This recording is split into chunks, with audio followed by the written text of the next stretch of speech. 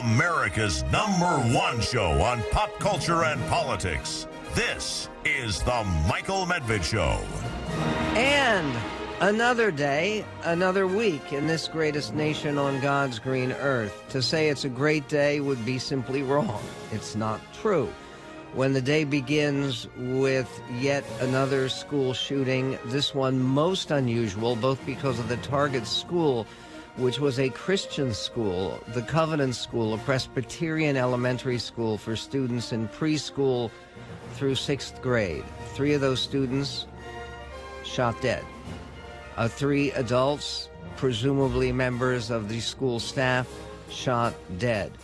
The shooter, who is a 28-year-old woman, fatally shot, and we have not learned her name as yet, though reports are in the media that she apparently at one point, she's 28 now, was a student at this elementary school. She was armed. Ready? She was armed with 2 assault-style rifles, semi-automatic rifles, and a pistol. And she was taken down by police officers some 14 minutes after receiving the first call. The police arrived. When they arrived, they heard shooting on the 2nd floor of the school. Some of the students on their own had run out of the school into a nearby woods for their own protection.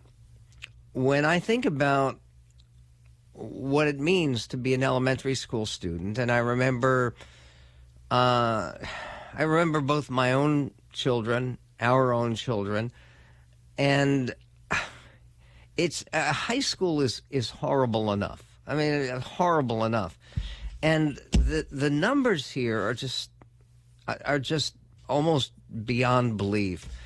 By the way, they've combined or tried to calculate the number of these horrible, nightmarish crimes, which almost always lead to the death of the perpetrator. They're really a form of suicide, a particularly brutal, horrible, hideous form of suicide. Suicide always hideous and bleak. But of all of these school shootings, and there have been 376, let that number sink in for a moment, since 1999, when they had the Columbine shooting, which seemed to inspire many imitations. But of those 376 school shootings, the shooter has been a female 7 times. This is almost entirely a male crime. By the way, when you look at what the police accomplished here, this is one of the very few positives about a terrible story. But the police were there 14 minutes after receiving the first call, and they clearly, for someone who was so well armed, who had 2 different rifles, semi-automatic rifles, assault-style rifles, and a handgun, and clearly was intent upon as much killing as she could possibly do. But anybody in favor of defunding the police right now? You think that? When the police came in and actually they shot the suspect 14 minutes after receiving the first call. And yes, they killed the suspect in that process, but they also saved other lives. Imagine if they had had that kind of successful police operation in, say, the Newtown. That's one of the other very rare cases where it was an elementary school rather than a high school or a middle school, but an elementary school.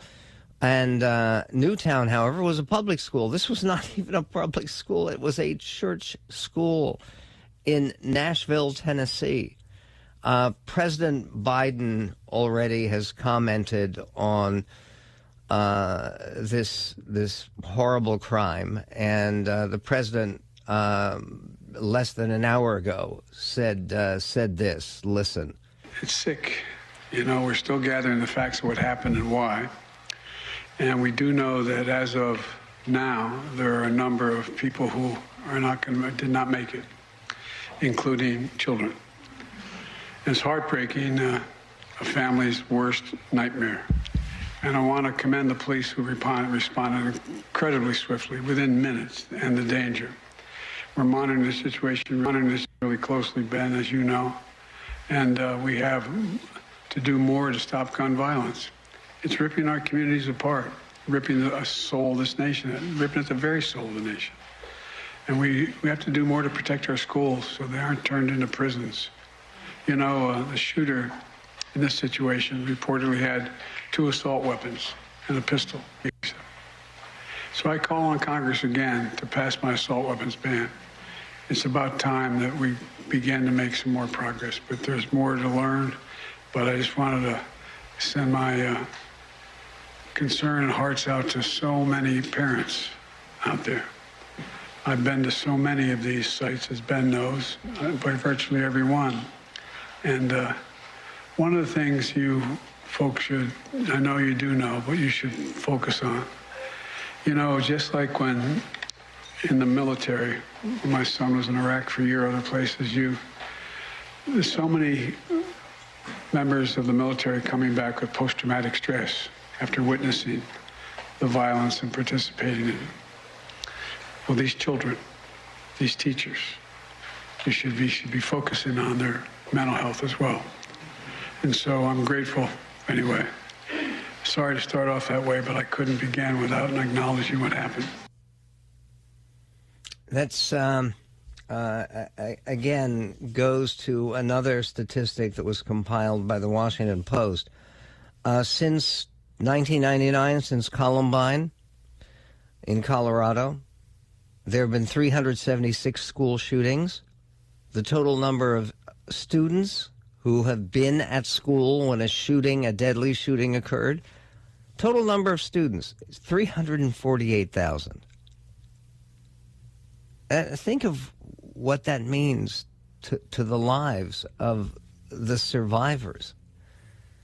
The entire issue is extraordinary, and the fact that with so much debate and so much resolution, we have been unable to do something about it.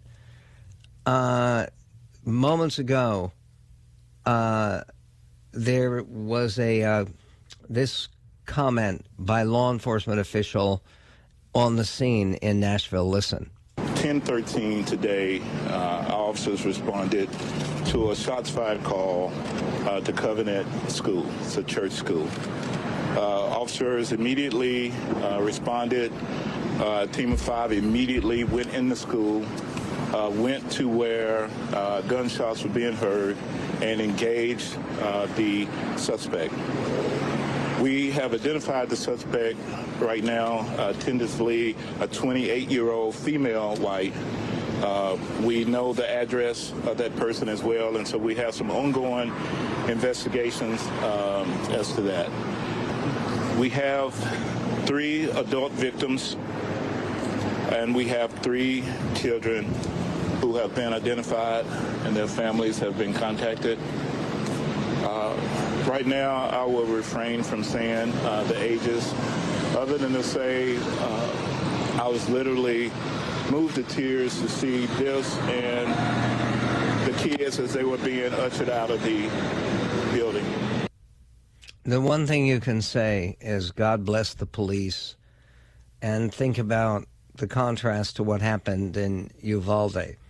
We'll get to more. There will be breaking news about possible motivations. Sometimes you never know for this kind of mad act, or other details about the shooter as that becomes known. There's also a resolution of that crisis that was threatening civil war, literally in Israel, at least according to reports. We will get to that. There was Trump's big rally over the weekend, and more, all coming up on The Medved Show. The Michael Medved Show.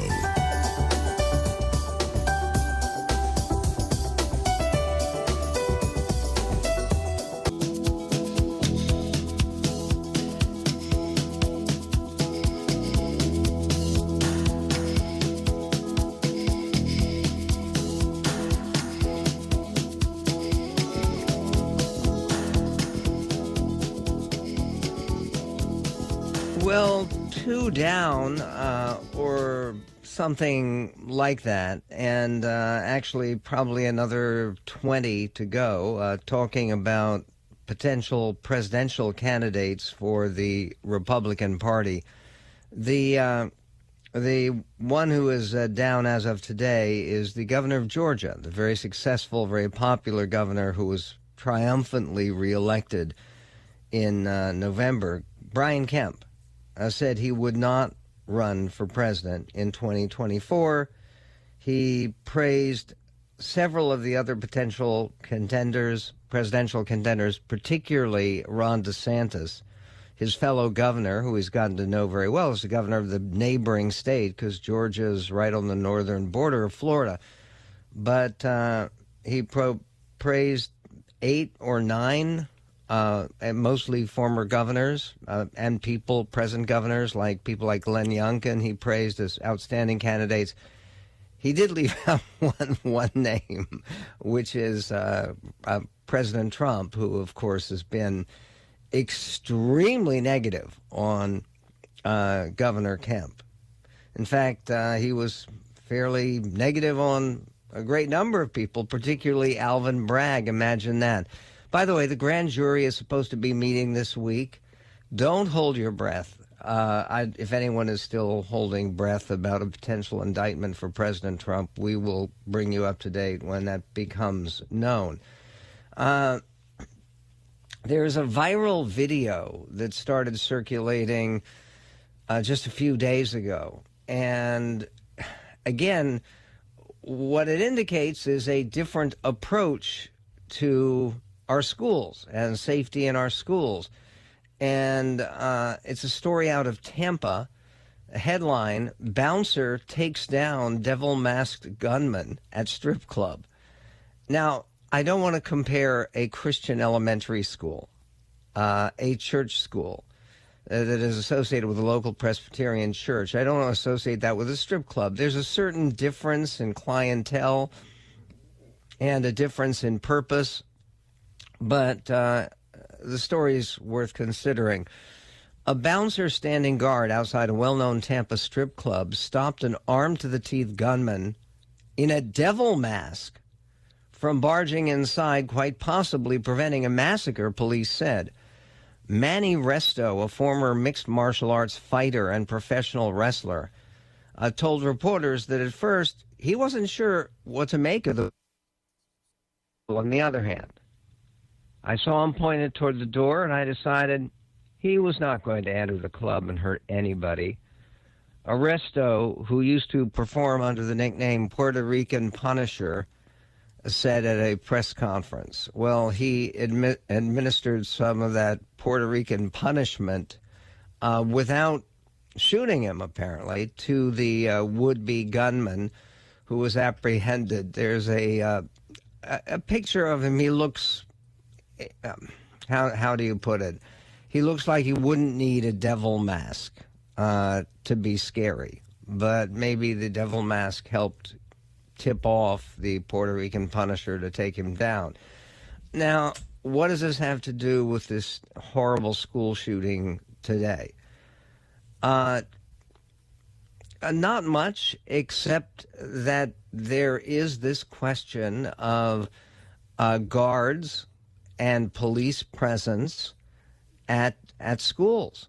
Because, again, is it possible that a guard who is prepared could take down a 28-year-old woman who is approaching with 2 different assault-style rifles and a handgun for the purpose of murdering children, apparently? Who knows?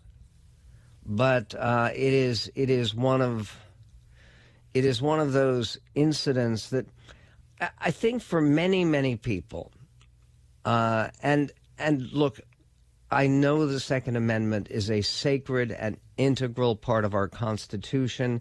I think the people who say, well, we ought to repeal the Second Amendment so that we can have unrestricted removal of guns from private homes and private hands, all of that is foolish It is impossible. It is inappropriate. It is destructive. It's destructive to even talk that way, frankly. However, the question of assault-style weapons, we did. Here's the. It seems to me the important reason that people are so torn on this. We had for 10 years a fairly sweeping ban on assault weapons nationwide, but it was passed with a sunset clause, which meant that unless Congress revoted it, it would go away, and it went away. And the argument is that during a time when generally crime was going down and shootings were going down, during that period of time, shootings also went down a little bit in terms of shootings with assault weapons. And yes, it's true that this gets so much attention, but less than 2% of all shootings. And if you go up to fatal shootings, I believe it's even higher, even lower. Less than 2% of those shootings are performed with the semi-automatic, so-called assault-style, AR-15-style rifles. It's not a common weapon for criminals. However, the question becomes, with a shooter like this, did her ability to get a couple of assault rifles, which she brought 2 of them, not 1, does the ability to secure that kind of weapon make it more likely that someone is going to attempt something like this? Because the illusion or the image that you create of absolute power becomes so intoxicating to some of these folks, and the result is, since 1999, 376 school shootings. Karine Jean-Pierre, the White House press secretary, weighed in on the school shooting in Nashville this morning. This is clip 1. In his State of the Union, the president called on Congress to do something to stop the epidemic of gun violence, tearing families apart, tearing communities apart. How many more children have to be murdered before Republicans in Congress will step up and act to pass the assault weapons ban? Okay, that kind of simplicity is inappropriate. It's also inappropriate to apply that kind of simplicity to the fentanyl crisis. Coming up, a truly distinguished reporter has a piece that says there is only one thing that will actually solve the fentanyl crisis and reduce the more than 100,000 people who die every year from drug overdoses, the great majority of which involve fentanyl. We'll be speaking to Sam Quinones coming up on The Michael Medved Show.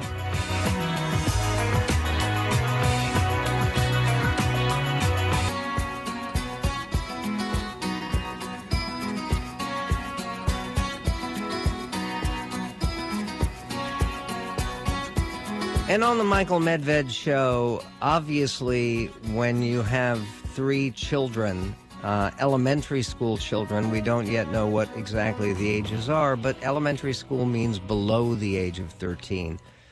And when that happens, of course, it's heartbreaking, it's appalling, but there's a far more common cause of death that afflicts not so much children as a lot of young people, a lot of teenagers, a lot of Americans in general. There are over 100,000 Americans who die of drug overdoses in a year, and about 2/3 of those cases involve the drug fentanyl. Sam Quinones has written a column that you really have to read. I mean, it's really, really important. It's posted up our website. The headline at the Washington Post for Sam's column is "Only One Thing Will Solve the Fentanyl Crisis." Sam is the author of 4 books, 2 of them about Mexico and 2 about the American drug addiction epidemic, including The Least of Us, True Tales of America and Hope in the Time of Fentanyl and Meth. Sam, congratulations on a very constructive column. Well, thank you very much. I really appreciate it. Very nice of you. Well, when you say there's one thing that can solve the crisis, it's one thing that isn't so easy to accomplish, obviously, but it's one thing that all people of goodwill should say, yes, we've got to move in that direction. What is that one thing? Well, let me first say that the headline, let me say this, the headline is written by the Washington Post. I'm not sure I'd actually say there's one thing, but a certainly extraordinarily important thing is a collaboration between the United States and Mexico of the kind that so far we've never really been able to achieve, even though we share a 2,000-mile border, a free trade agreement, numerous problems and challenges and opportunities in common. And yet we don't ever seem to, as two countries, seem to be able to put our heads together and work in a sustained way towards the control of drugs, and in this case nowadays, because it's synthetic drugs we're talking about, meaning only chemicals, towards the regulation and control of ingredient chemicals coming in to Mexico that might be used to make the primary synthetic drugs, which are fentanyl, of course, as you mentioned, and methamphetamine. Okay. One of the things that people say is they blame Mexico for taking advantage of us with trade deals. Well, now the Mexicans have cooperated with renegotiating NAFTA. Is it true that there is one side more than the other that is responsible for the lack of cooperation on this problem that really afflicts both countries? Yes, I think the problem is we look at this as a union national, if that's even a word, problem, meaning the other guy's to blame. And certainly I would say I have lived in Mexico for 10 years. As you said, I wrote 2 books about the country, and I do not view Mexico with any kind of rose-colored glasses, and there are severe problems, particularly with the corruption in the criminal justice system down there that hamper even serve to enhance the drug problem and the drug trafficking and drug smuggling out of Mexico. And I could go on quite a long time about that. On the other hand, we have here an approach to our gun purchases, particularly with assault weapons, that I think we've never been really been able to address in any kind of coherent way. And many of those weapons, it's very important for people to understand, many of those weapons are purchased so easily here, are smuggled down to Mexico, and it's those weapons that ensure the impunity, or help ensure, certainly, the impunity with which traffickers in Mexico produce fentanyl and methamphetamine in just scandalous, catastrophic quantities. And so this is a binational problem that each country has so far felt justified in saying it's the other guy's fault, and no progress comes unless there's a change there, and each side says, okay, we both got some issues, and let's put our heads together and see what we can do together. And when I was living in Mexico, I really thought that there was a potential for that, and that when that would happen, that would be a substantial change, because we've simply never done it. No president, no government in my lifetime on either side has really achieved that. And I think fentanyl is now showing that it's absolutely essential for that to happen. Well, are you saying that it is, with all of the lawlessness we associate with Mexico and the penetration by the drug cartels, are you saying it's easier to get semi-automatic weapons in America than it is in Mexico? Easier? I guess, it depends on who you are. I suspect it's pretty dang easy for traffickers in Mexico to come by them. And most of the time they're smuggled from the United States south, and not in huge amounts. This is a kind of, as they call it in Spanish, a la hormiga, kind of ant-like, where daily you see little dribs and drabs of weapons going south. You could check out the the Twitter account of Michael Humphreys, who is the chief of the Customs and Border Patrol crossing in Nogales. and just see the amounts of drugs coming across that he reports having seized, just staggering. But he also reports on guns going south, which they occasionally take down. And it's just remarkable, the amounts of guns, the amounts of drugs. But it's two sides of the same problem. We got to get away from the idea that somehow these are separate. They are absolutely connected and integrally so, and we need to understand that that's the essence of the problem. Not that one side is to blame or more to blame. It's simply that both sides need to get their minds around the idea of that they have a massive amount of work to do. What about the argument that people will bring up, which is that, look, there's an appetite for these drugs. Nobody forces you to use meth. No one forces you to use fentanyl. And that if you don't get the fentanyl imported across the border from Mexico, it'll come in from somewhere else. Could be Canada. What's wrong with that argument? Yeah, nobody, no heroin addict, nobody demands fentanyl. It is a classic case of supply drive demand. Supply is so massive. There are very few people, heroin addicts, who would demand something. There's nobody who is once addicted to heroin that would ever demand to use fentanyl. Majority of the demand is created because the supply is so vast. It's put into other drugs. It's put into tens of millions of counterfeit look-alike pills that look like a Percocet, that look like a Xanax, look like an Adderall, look like a whatever. And no, I'm sorry. I just think that my reporting on this, I used to believe that. I used to believe those kinds of things. And there may have been a time in our drug story when that was true, that demand drove supply. My feeling is very strongly now that it is a case of massive amounts of drugs creating the demand, and then the demand has its own story, and then it continues, and then it demands its own supply. But the truth is, there are very few people in this country ever wanted to be addicted to fentanyl. Every heroin addict knows that fentanyl is, first of all, life-threatening. It is absolutely a torment because you need to use fentanyl 5, 6, 7 times a day to keep the withdrawals at bay, whereas with heroin it's twice or 3 times. But when you have such supply coming across, it's put into other things. The fentanyl is put into other things, and very quickly people who use those drugs become fentanyl addicts demanding fentanyl. But that did not exist before. Sam, can you hang on for a few minutes? Sure. Terrific. I want to ask about, do those fentanyl supplies that are so deadly here in America, do they actually originate in China or just pass through Mexico, or do they originate there? We'll get to that and more coming up with Sam Quinones. The Michael Medved Show. 1-800-955-1776. The Michael Medved Show.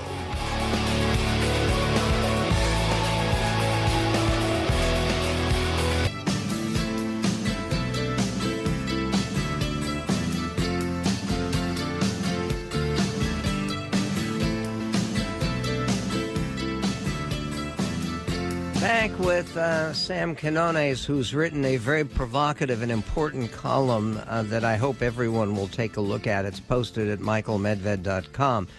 It's a column that appeared under the headline, "Only One Thing Will Solve the Fentanyl Crisis." And it's actually one thing that involves a lot of steps and a lot of moving parts, which has to do with cooperation between the United States and Mexico. If the two nations are at cross purposes and trying to undermine each other somehow, then obviously there is not going to be progress on some of the fentanyl in particular that is flowing across the border. Sam, one of the things that people have pointed out recently is that there is increasing fear in the United States of attempts by the Chinese Communist Party, which is basically the nation of China today, to undermine the well-being and success and prosperity of the United States. And a lot of people have pointed to the drug crisis as an indication of that. The fentanyl that is coming across the border from Mexico, does that substance actually originate in many cases from China? Well, it used to. In the early days of fentanyl, which doesn't go back that far, say 2013, 14, 15, right in there, and you began to see, particularly in the states where the opioid epidemic had taken root first and hit worst, like Ohio, Kentucky, West Virginia, places like that, you began to see fentanyl arrive, and it was so poorly mixed by street dealers that it began to create enormous numbers of clusters of overdoses, many of whom died. A lot of people were saved too. But in Cincinnati, Huntington, West Virginia, et cetera. As time went on, though, I think the Mexicans began to master the ability to make it. They also have control, the trafficking world has significant control of the ports, because now with synthetic drugs, land doesn't matter anymore. What you really need, more than anything, if these are drugs made only with chemicals, you need access to world chemical markets. And so they control the ports on the western side of Mexico. The airport of Mexico City is an important source of all this as well, and they've certainly learned how to make the stuff. And so I think that shift has happened. So the ingredients, essential ingredients, very well still being made in China, although of course you can make them like pretty much anywhere. India may be another source now, but I think the ability to make it and the widespread nature of production, because it's not that hard to make. You make it in your backyard, and there are videos on YouTube of this taking place, and busts that they've taken down of people kind of doing this. That's in Mexico now, and so and that is why I believe they've been able to cover the country with fentanyl and methamphetamine, for that matter, as well. They're just so many ingredients are available now that they can make this all year round. There are no seasons with synthetic drugs, right? And you're hidden in some kind of rustic or maybe even more sophisticated lab away from the prying eyes of helicopters, so it's difficult to find. And all of this huge rush of people into making this stuff, in particular on the western side of Mexico, and you see the supplies of the stuff just hit catastrophic levels, and that is why we now have fentanyl and meth in New England and in LA and in Vegas and in Oklahoma and all across the country. An unprecedented event that one source has covered the country in not one drug but two, and that source is the Mexican trafficking world. Now, you've lived in Mexico for a good period of time, and one of the things that I found fascinating in your column is that you met Senator Joe Biden before he became president, and you were impressed by how much he respected Mexico, how much he knew about it. He seemed to care about the relationship. And then you also had some contact with Manuel AMLO, the Obrador, the now president of Mexico, who was the mayor of Mexico City before, and that he also struck you as someone who understood the importance of doing business with the United States. With these two people in power right now, at least for the time being, are you a little bit surprised that they haven't been able to cooperate more effectively on dealing with this fentanyl crisis? I am.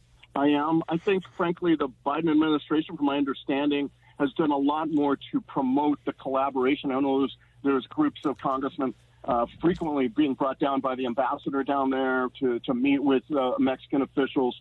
I would say that Andrés Manuel López Obrador, the current president, who was at the time when I was in Mexico, he was a senator and mayor of Mexico City. He seemed very articulate. He seemed very coherent. To me, he doesn't quite seem that way right now. He also seems to, there's a lot of rhetoric coming out of him that makes me feel that he doesn't want this. On the other hand, he may be like jockeying for a better bargaining position. I don't pretend to know the interior of the diplomacy that's going on between the two countries. What I do know is that DEA has had a tough time working down there. The Marines had a base in Culiacan, Sinaloa, which was really like the center of the drug world in Mexico. That base he moved out back to Mexico City. You know, you've got a lot of things going on that make me feel like these guys I know there are other issues to be dealt with. There's energy, there's immigration, there's a whole bunch of worldwide issues to deal with. But it just seems to me that the relationship between these two countries is among the most important relationships either of these countries has, and it just has not been developed the way it needs to. In an earlier draft of the piece, I said, ask yourself how many congressmen in the United States could answer the question, what are the 6 Mexican states that border the United States? Ask yourself that. You would think that would be common knowledge, and instead, because of long history, because of the lack of trust, because of the corruption and a variety of other things, we've not been able to move forward on this. And I think fentanyl is so severe, so scary, such an emergency that I'm hoping. Maybe I'm naive. I'm certainly prone to being naive from time to time, but I'm certainly hoping that it can create the conditions for a new relationship between Mexico and the United States. Okay, what's in it for Mexico? In other words, would Mexico be asked to be giving up, even to its illegal cartels, the flow of a very profitable trade? What would Mexico gain by helping the United States? It would gain, presumably, the end of the corrosion and the murder of Mexican citizens, corrosion of institutions, and the murder, the wanton murder that's been going on for since 2005 of Mexican citizens, and the destruction of economic opportunity and the reputation worldwide now of a semi-narco state in certainly in some parts of the country. I think that there are huge amounts of benefits to Mexico.